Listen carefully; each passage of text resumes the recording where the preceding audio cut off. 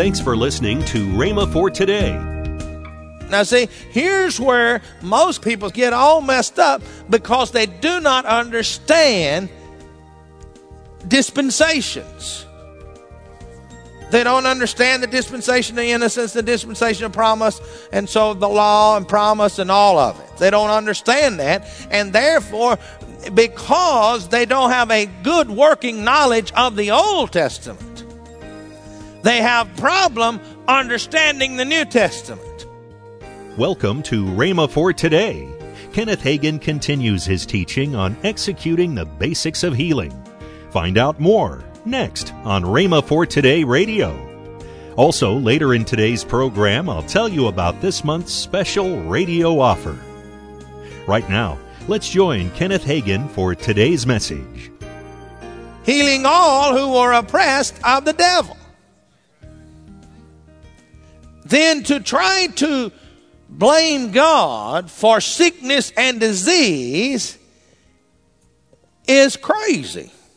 What we need to understand is that people, for some reason or another, because they can't figure out why Aunt Eula May or Uncle Humpty Dumpty or whoever, didn't get healed.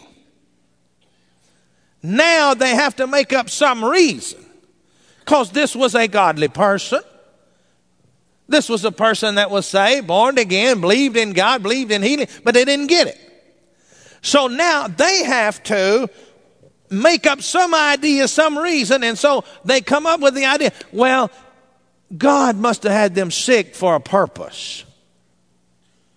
Sort of like people talking and giving up and giving testimony and say, well, God had to take everything away from me so he could get me saved. No, he didn't.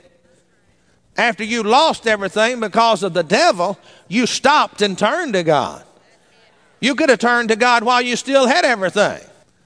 See, many people say, well, the reason that is sick, so everybody in the family will turn to God. No. Now, let's look at this thing. When we begin to look at the Word of God, from a natural standpoint, it is difficult for man to understand some things. It's difficult to understand the laws that is governing the earth today. The laws. Now, look at this. Have you ever heard people say, well, look at the accidents. Is God causing accidents, sickness, death, and so forth and so on? Is God the author of these things? Insurance companies will say on their policy, acts of God, storms, earthquakes, catastrophes, and so forth and so on. Is this not correct? See, it's because people do not understand God and his plan. Now look at this. You see, people don't understand this, and so they start blaming God. But wait a minute.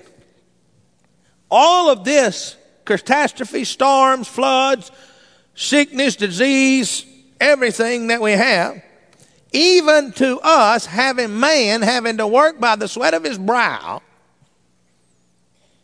weeds, thorns, thistles, all of this, ladies having pain in childbearing, all come because of the curse. The curse. Now you see, I want you to understand something.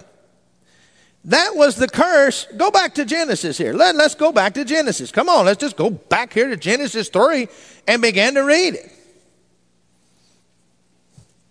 The curse of the fall. Now we got to remember there's a difference between the curse of the fall and the curse of the law. See, we are physically not redeemed from the curse of the fall. We are spiritually redeemed from the curse of the law. Galatians 3:13. Now see, here's where most people get all messed up because they do not understand dispensations. They don't understand the dispensation of innocence, the dispensation of promise, and so the law and promise and all of it. They don't understand that. And therefore, because they don't have a good working knowledge of the Old Testament, they have problem understanding the New Testament. Now let's look at this. Back in Genesis, the 3rd chapter. And I'm not going to read it all, but God went into the garden. They had hid themselves and so forth and so on. And God said, why have you hid? And he said, we're naked. And he said, how'd you know that? You must eat of the tree that I told you not to eat of. Then the Lord God said to the woman, what is this you have done? The woman said, the serpent deceived me and I ate. Now, you see, the dispensation of conscience, our moral responsibility was first. The devil messed it up. Now comes a second Adamic covenant. So the Lord said to the serpent, because you have done this, cursed are you above all livestock and all wild animals.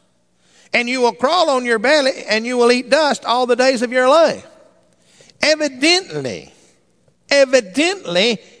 the serpent was considered livestock. Evidently, he walked on 4 legs. But you see here, evidently he was. And then from doing research, a lot of the Bible scholars agree with this. But then said, you will crawl on your belly. Evidently, he didn't crawl beforehand. Why would he tell him you're going to crawl on your belly if he already was crawling on his belly? Why would he tell him that you'd be cursed above all livestock if he wasn't a livestock? He changed him here. And I will put enmity between you and the woman and between your offspring and hers. And he will crush your head. And you will strike his heel. I want you to notice when the fall took place,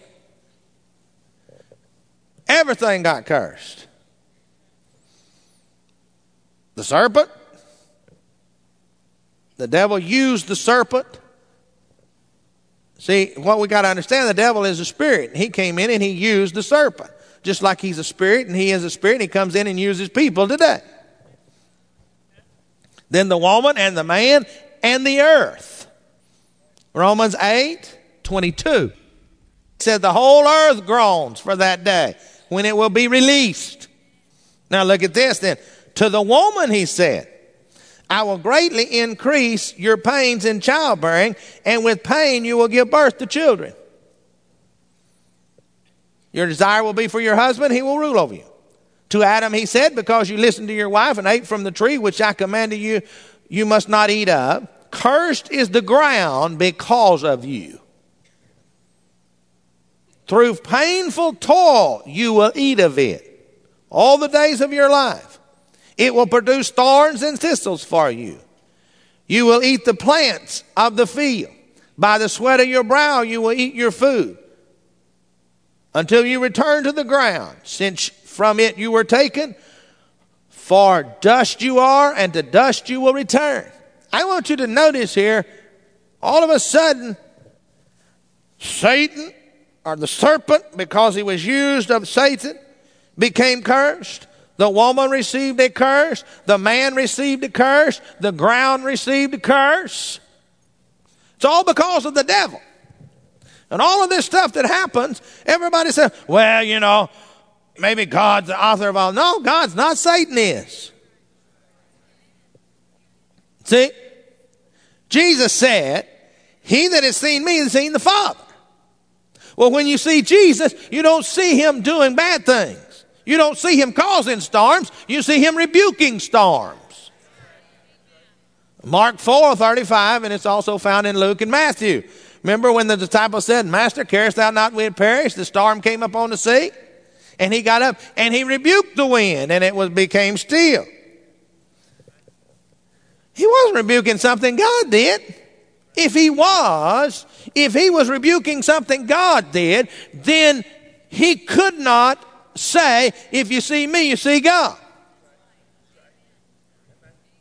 We need to understand some things here. See, because of natural things that are happening, we fail to understand what's going on. We need to begin to realize that Adam was originally in control to dominate this world that we live in. Go read back here when he was created, and God said that you're in control. Well, if you'll study the Word of God, you'll find out that when God created Adam, he did give him control over it all. In fact, if you'll study the Word of God, you'll find out God didn't name the animals, Adam did. So if you wonder why something's called what it is, it's Adam done it. It says in the Word of God, that's what it says. Does it not say that when reading here? Gave him control over it all. In other words, he was the caretaker underneath God himself. See, God made the world and the fullness thereof, but then he put Adam in charge. Now look at 2 Corinthians 4:4. Now we begin to see something here. It says that Satan is the god of this world.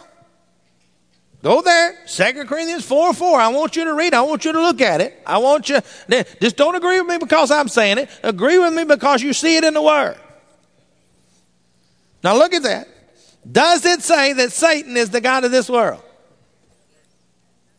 How many agree with that the Bible says that? All right.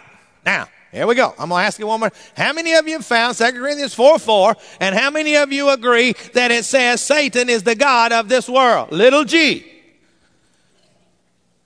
Then you go read on down in the verse, and you see that the word God is mentioned there, and it's a capital G, meaning the divine entity, God himself. Anytime you see God in the Bible, when it's not capitalized, it does not mean divinity or deity. Welcome to Rhema for Today with Kenneth and Lynette Hagin.